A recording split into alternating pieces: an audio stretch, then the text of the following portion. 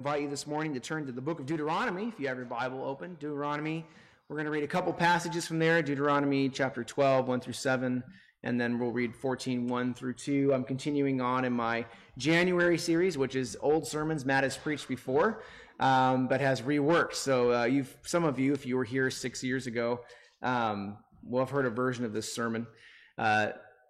This morning, we're going to think about Jesus' commandment to not take his name in vain. And when we think about that commandment, which we usually call the third commandment, you shall not take the name of the Lord your God in vain. Normally, most of us think about swearing. A few of us might think about putting our hand on a Bible and promising to tell the truth, the whole truth, and nothing but the truth, so help me God. And then the Law and Order boom, boom sounds, right? But I imagine very few of us think about the worship of Jesus, or the way that we represent Jesus by our actions and words in the world. But what I'm hoping to show this morning is that those two things, the worship of Jesus and the representation of Jesus, are really at the very foundation of what it means to not take the name of the Lord in vain. And I want to do this. In fact, I think it's good for us to do this again, because every Christian carries the name of God with them wherever we go, because we're baptized, right? Go therefore and make disciples, baptizing them into the name of the Father and the Son and the Holy Spirit. When we're baptized, each Christian individually receives God's name. And thus we carry God's name with us when we're in school, we're in the store, when we're on vacation, when we're online, when we're celebrating, when we're fighting, when we're tired, and when we're rested. Right? Wherever we are and however we're showing up, we Christians carry the name of Jesus with us to that place and into that relationship always. And so what I want us to see this morning from Deuteronomy 12, 1 through 7, and then 14, 1 through 2, is that when God commands us to not take his name in vain, or more literally commands us to not empty his name of meaning, it's because we're being called to a very specific way of filling his name full of holiness and love by the way that we worship and the way that we represent him wherever he's led us that day. And so to do that, we're going to think first about God's name and worship from Deuteronomy 12, 1 through 7. Then we'll think about God's name and holiness from Deuteronomy 14, 1 through 2. And then finally, we're going to look at the New Testament and how it calls us to fill God's name to the full in our lives. And there, I'll just kind of reference some various passages and read some longer ones for you. So let's read Deuteronomy 12, 1 through 7, and then 14, 1 through 2, pray, and we're going to think about all this morning.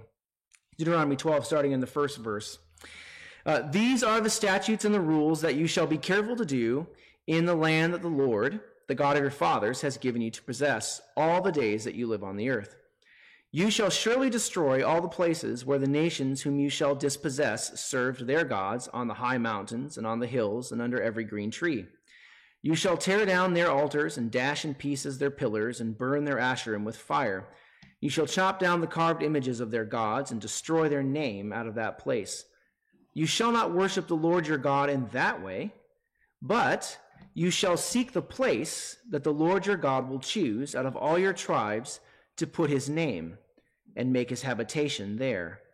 There you shall go, and there you shall bring your burnt offerings and your sacrifices, your tithes and the contributions that you present, your vow offerings, your freewill offerings, and the firstborn of your herd and of your flock.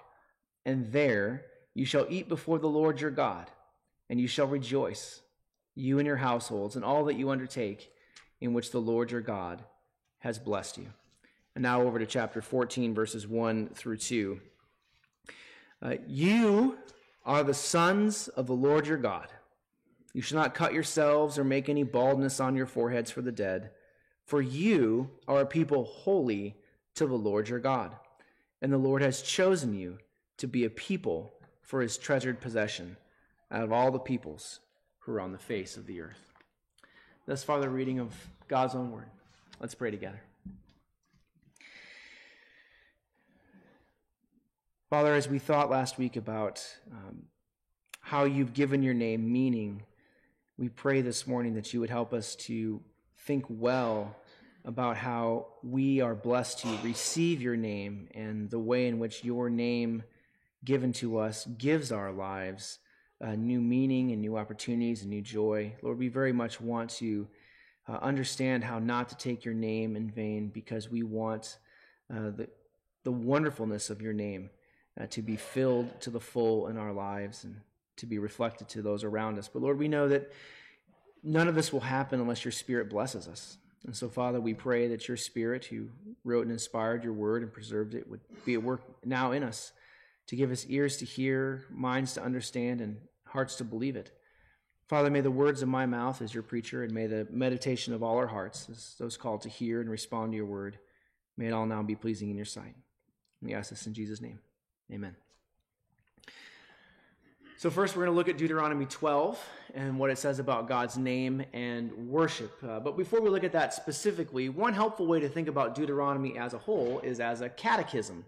And a catechism, for those who don't know, is a way to teach the faith, what we believe about Jesus and how we live for Jesus to future generations. And that's essentially what Deuteronomy is doing. It's passing on the faith to the future generations of those who are going to live in the promised land after Moses' death. And we can see this in the way that Deuteronomy is actually structured. A long time ago, even before, I think a little after I preached this sermon, so maybe 5 years ago, I preached on Deuteronomy, and we looked at how Deuteronomy is structured around the Ten Commandments. So after some important introduction, Deuteronomy restates the Ten Commandments in chapter 5, and then from chapter 6 onward, it's teaching ancient Israel how to apply those commandments in their life together with Jesus from generation to generation. Now, chapter 14, which we're going to get to in a moment, is actually the commentary on the third commandment, don't take the name of the Lord your God in vain. Chapter 12 is the commentary on the first and second commandments. You shall have no other gods before me, and you shall not worship idols. But you can see that the name of God is also very much central to chapter 12 as well, which shows us that as much as the Ten Commandments can be distinguished, they can't really be separated from one another either.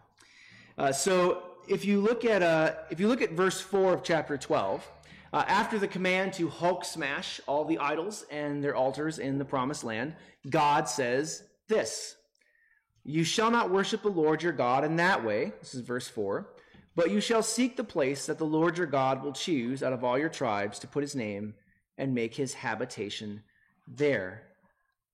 Notice first the name of God and the dwelling place of God, that is the house of God, the place where God lives in a unique and special and powerful way on the earth. Those are all linked together.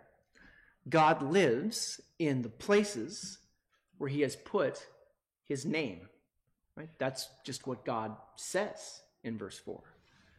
And the amazingness of this statement is actually explored a little bit later on in the Old Testament. After Solomon in 1 Kings, so a few hundred years after this, builds this beautiful temple to Jesus in 1 Kings 8, he prays this. I'm going to read this prayer for you. He's praying to God. He says, "But will God indeed dwell on the earth? Behold, the heaven and the highest heavens cannot contain you. How much less this house that I have built? Yet have regard to the prayer of your servant and to his plea, O Lord, my God, listening to the cry and to the prayer that your servant prays before you this day, that your eyes may be open night and day toward this house, the place of which you have said, my name shall be there." Right? Solomon's amazed, and we should be amazed. Like, God is everywhere. He can't be contained by anything. And yet, God lives in a special and unique and powerful way here on earth in the places where he's put his name. God's house is where Jesus' people experience joy, fellowship, forgiveness, and provision. God's house is where they learn to see Jesus and to follow Jesus and know that he hears them. And that's just verses 6 through 7 of chapter 12. All those offerings, all the sacrifices, are about entering into this joy-filled, thank-filled, peace-filled life with God that the Bible calls worship. Where Jesus puts his name is where he lives, and in that place is the fullness of life with Jesus. And there, in that place, is the goal and fruit of worship given and received, right? The goal to live with Jesus in forgiveness and in welcome and in joy, and the fruit, the expression and experience of all those things together, as he says, there you shall rejoice, you and your household, in all that the Lord gives you to do. Where Jesus puts his name is where he lives, and in that place is fullness of life with Jesus. And so then, related to that, if you look at the places where Jesus puts his name in the Old Testament, most prominently the tabernacle and then the temple, you'll see that those are the places that the Holy Spirit fills with his presence in the Bible. And you can think of the end of Exodus when the Spirit descends on the tabernacle in front of all of Israel, or when it descends in the temple after Solomon builds it. In the Old Testament, the place where God puts his name is the place also where the Holy Spirit lives in this unique, powerful way. And thus, that's why that place is where the goal and fruit of worship can be obtained, the fullness of life with Jesus, because that's where the Spirit is. And maybe suddenly Pentecost feels so much more rich to you, doesn't it, when the Spirit descends in fullness on God's people. And maybe baptism is starting to feel more rich to you as well. Because by putting his name on us in baptism, Jesus is telling us that we, the church, are filled with the Holy Spirit because we are God's dwelling place on earth. Right? Jesus' words in John's gospel are true for every single member of Jesus' church. If anyone loves me, Jesus says, he will keep my word, and my Father will love him, and we will come to him, and we will make our home, dwelling place, habitation in them. This is why, my friends, we can worship Jesus wherever we are, because Jesus is with us, living with us, blessing us with his presence. That's why we can grow as worshipers and enjoy the fruit of worship, because Jesus' name is on us. We together, incredibly, are part of the temple of Jesus on earth. If you look around at your neighbor, beloved, you are looking at somebody, if they're baptized, who the Spirit has made his home in. You are looking at a congregation, not just of people, but the dwelling place of the Holy Spirit on earth. And that's why when we fail to worship him, or when we worship someone or something alongside of Jesus, we're taking his name in vain, where we're emptying it of its profound glory that has been given to us as being the house of God's Spirit here on earth. One of the places on earth, as part of his church, where he dwells in this unique and powerful way in the fullness of his forgiveness and grace and life-giving presence. But the name of God isn't only about worship and this incredible life that he gives his people through worship. It's also about representation, or better, holiness. In the Bible, God's name always creates a new relationship between whatever it's placed on and the world around it. And this new relationship is called holiness. God's name makes something holy. And this is the essence of Deuteronomy 14, not just 1 through 2, but really 1 through 21, which is Deuteronomy's own commentary on what it means to not take the Lord's name in vain. Now, you'll notice that chapter 14 begins in verse 1 with this amazing word, which we probably read over way too quickly. This is a word that you could read and just spend a couple weeks praying about. You are the sons of the Lord your God.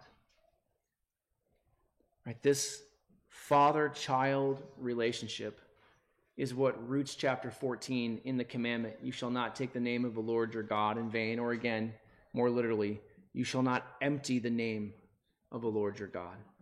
What does it mean to empty the name of God as the children of God? Well, what follows this amazing declaration, you are the sons of the Lord your God, is Jesus' reminder that they are, chapter 14, verse 2, a people holy to the Lord your God. I've said a bunch of times over it'll be 10 years this year that I have been your pastor, that holiness is not primarily private and ethical, but relational and ethical. Holiness is about the way we live with each other and God and the world, the way that Jesus does. Holiness is a word that describes a kind of relationship, like marriage describes a kind of relationship, or friendship describes a kind of relationship, or enmity describes a kind of relationship. Holiness describes a kind of relationship, which is why you cannot be holy by yourself.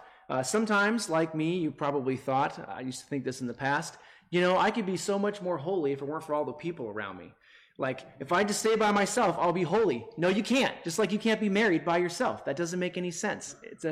It's not possible by definition, right? Like, holiness is only possible if you are in relationship with God and your neighbor and your people around you in the world.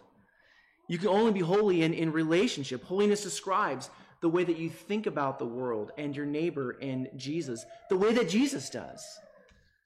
It describes the way you talk to them and talk about them. It describes the way you treat them, the way you love them, the way you sacrifice for them, the way you care for them, the way you humbly serve them. That's what holiness is. Holiness is about how we reflect Jesus in every relationship. And that's why it's inseparable from all the commandments, and it's inseparable from righteousness, and it's, of course, inseparable from love. And in that sense, maybe it helps you to think about Jesus' summary of the law, which he got from the book of Deuteronomy. You shall love the Lord your God with all your heart, with all your soul, with all your mind, with all your strength, and you shall love your neighbor as yourself. That is not simply a summary of the law, it's also a summary of holiness. Holiness and love for God and neighbor go together. They are inseparable from one another. You cannot be holy unless you are reflecting Jesus' relationship to the world and back to him and to your neighbor. Now, I know this chapter goes on to talk about the dietary laws. I see some of you reading on in the passage. When I first preached this sermon 6 years ago, literally almost to the day, if Sunday was 4 days from now, it would be to the day that I preached this sermon. I talked about how those dietary laws revealed holiness, but frankly, as I was reading through it, I was like, this is really boring and really heady, and I don't know how to make this be good for the sermon. So I decided to turn off the fire hose, which apparently I was 6 years ago. You can access, though, those old sermon audios from our website, I think. You can listen if you're interested to all that. It's on there. I did it. But the point I want to make here this morning is simply the one I've been making, which is that to receive God's name means being drawn into a very particular kind of life as a member of God's family.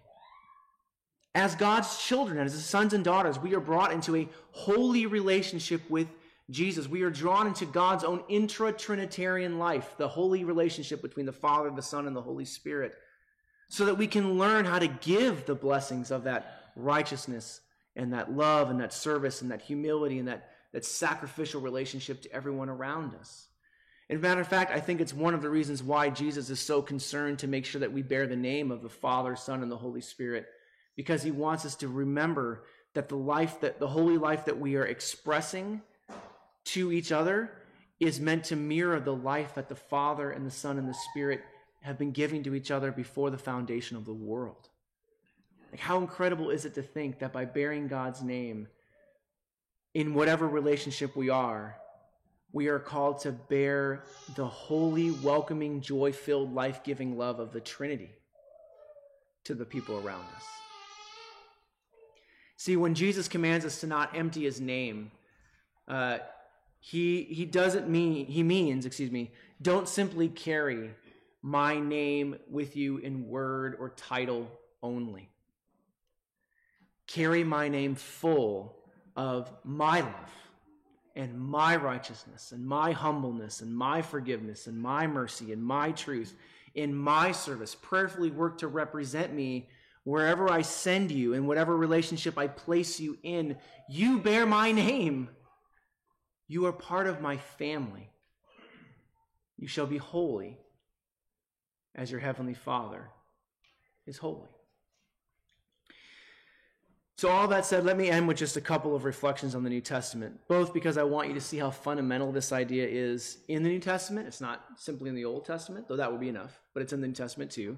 But I also hope that it will help sort of fill this in and make it a little bit more concrete. And so first, I want to show you how important the name of God is for us as a church in terms of worship and being God's dwelling place.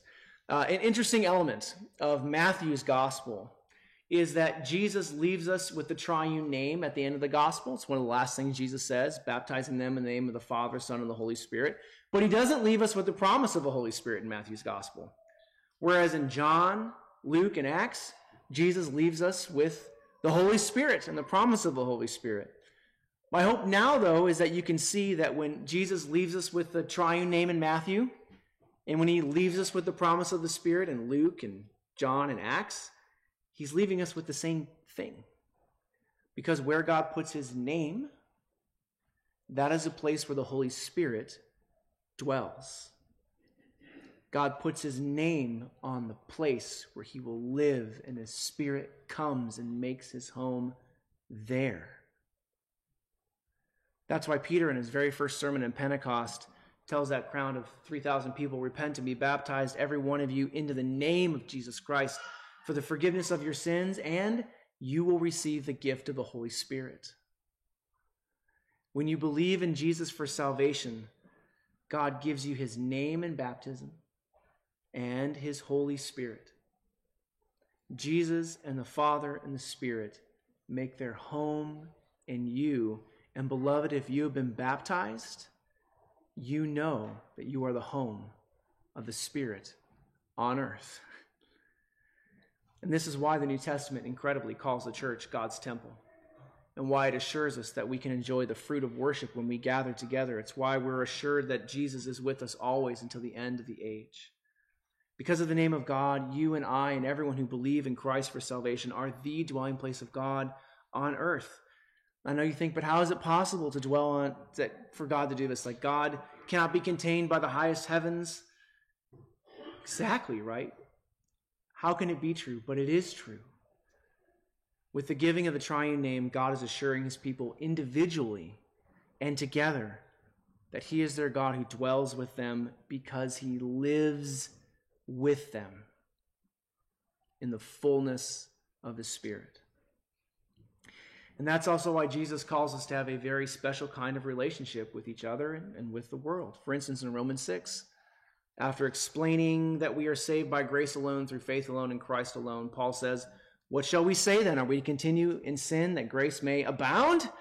By no means. How can we who died to sin still live in it? Do you not know that all of us who were baptized into Christ Jesus were baptized into his death, right? Into the name of God. We were buried with him, therefore, in baptism into his death, in order that just as Christ was raised from the dead by the glory of the Father, we too might walk in newness of life. See, Jesus lives in us so that we can live together in a way that brings life, not death, to those around us. Wholeness, not brokenness. Righteousness, not sin. Holiness.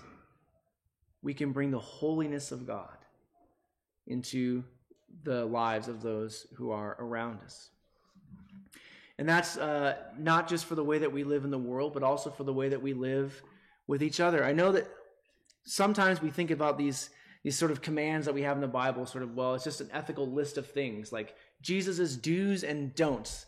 They can sometimes feel arbitrary. They're not. They are an expression of the way God lives in holiness with us, and the way that we can be transformed into that holy life together. It's not random and willy-nilly.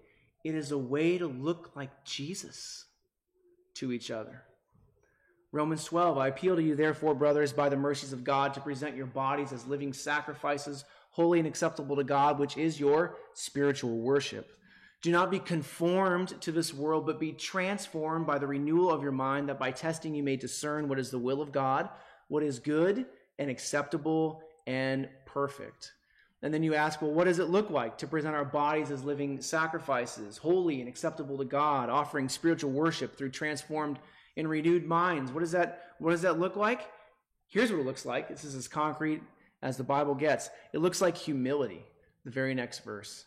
For by the grace given to me, I say to every one of you, not to think of himself more highly than he ought, but to think with sober judgment. And that's not abstracted. It's not just humility, but within the church. That humility looks like you learn how to value every member of the congregation that God has put you in relationship with. Because the very next verse, which is, for as in one body we have many members, and the members do not all have the same function, so we, though many, are one body in Christ, and individually members of one another. Holiness for God means that you look at every single person in the church and you say, we are members of one another because God wants us here. And we each bring something because God has created us to bring something to it. And we are therefore to treat each other with respect and love and seek unity, because that's what holiness does. It looks like this. Skipping on a little bit, Romans 12, 9 to 18. I'm going to read this. But this is what holiness looks like. Let love be genuine. How often do we think about love and holiness in the same breath? But this is what genuine love. As a father genuinely loves the Son, the Spirit, so we are to genuinely love each other because we have been genuinely loved by Jesus. Let love be genuine. Abhor what is evil. Hold fast to what is good. Love one another with brotherly affection. Outdo one another in showing honor. Do not be slothful in zeal. Be fervent in spirit. Serve the Lord. Rejoice in hope. Be patient in tribulation. Be constant in prayer. Contribute to the needs of the saints and seek to show hospitality. Bless those who persecute you. I must actually contribute to the needs of the saints and seek to show hospitality. Holiness in action, right? That's a holy use of money. It's a holy use of your home. It's a holy use of your arms when you hug and embrace each other. Bless those who persecute you. Bless and do not curse them. Rejoice with those who rejoice. Weep with those who weep. Live in harmony with one another. Do not be haughty. Associate with the poor. Never be wise in your own sight. Repay no one evil for evil, but give thought to do what is honorable in the sight of all. And if possible, so far as it depends on you, live peaceably with all. How many of us think of holiness as just trying to live at peace? That's what it is. See, this is how Jesus lived his own holy life. If you go back and you lay these over the Gospels and look at the life of Jesus, who is holiness incarnate and in definition, you would see this describes him perfectly, because it has to. It's what holiness is. Holiness is living like Jesus in the world. It's relating like Jesus.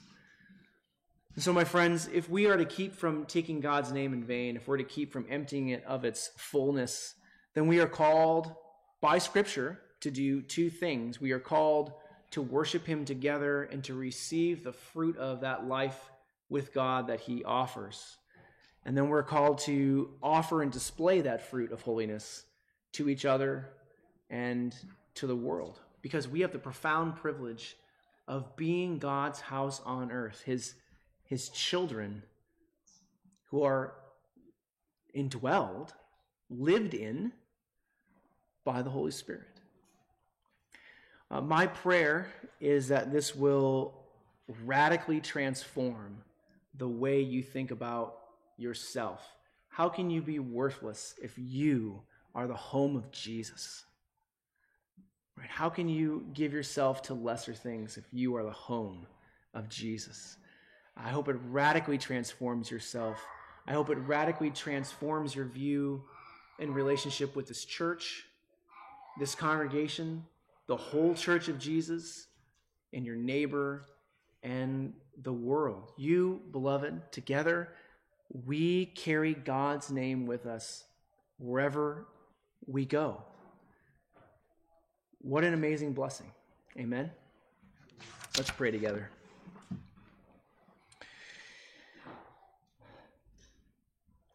Our triune God, thank you for the blessing of carrying your name with us wherever we go. Thank you for the blessing of being filled by your Spirit and of getting to enjoy all the blessings of life with you and of being drawn into your own holiness. Please keep us from taking your name in vain by teaching us how to be holy and by pouring your life into us as we worship you. And please also keep us aware of what a great honor has been given to us, that we should be called the temple of God on earth, sons and daughters of the King. And we ask this all in Jesus' name. Amen.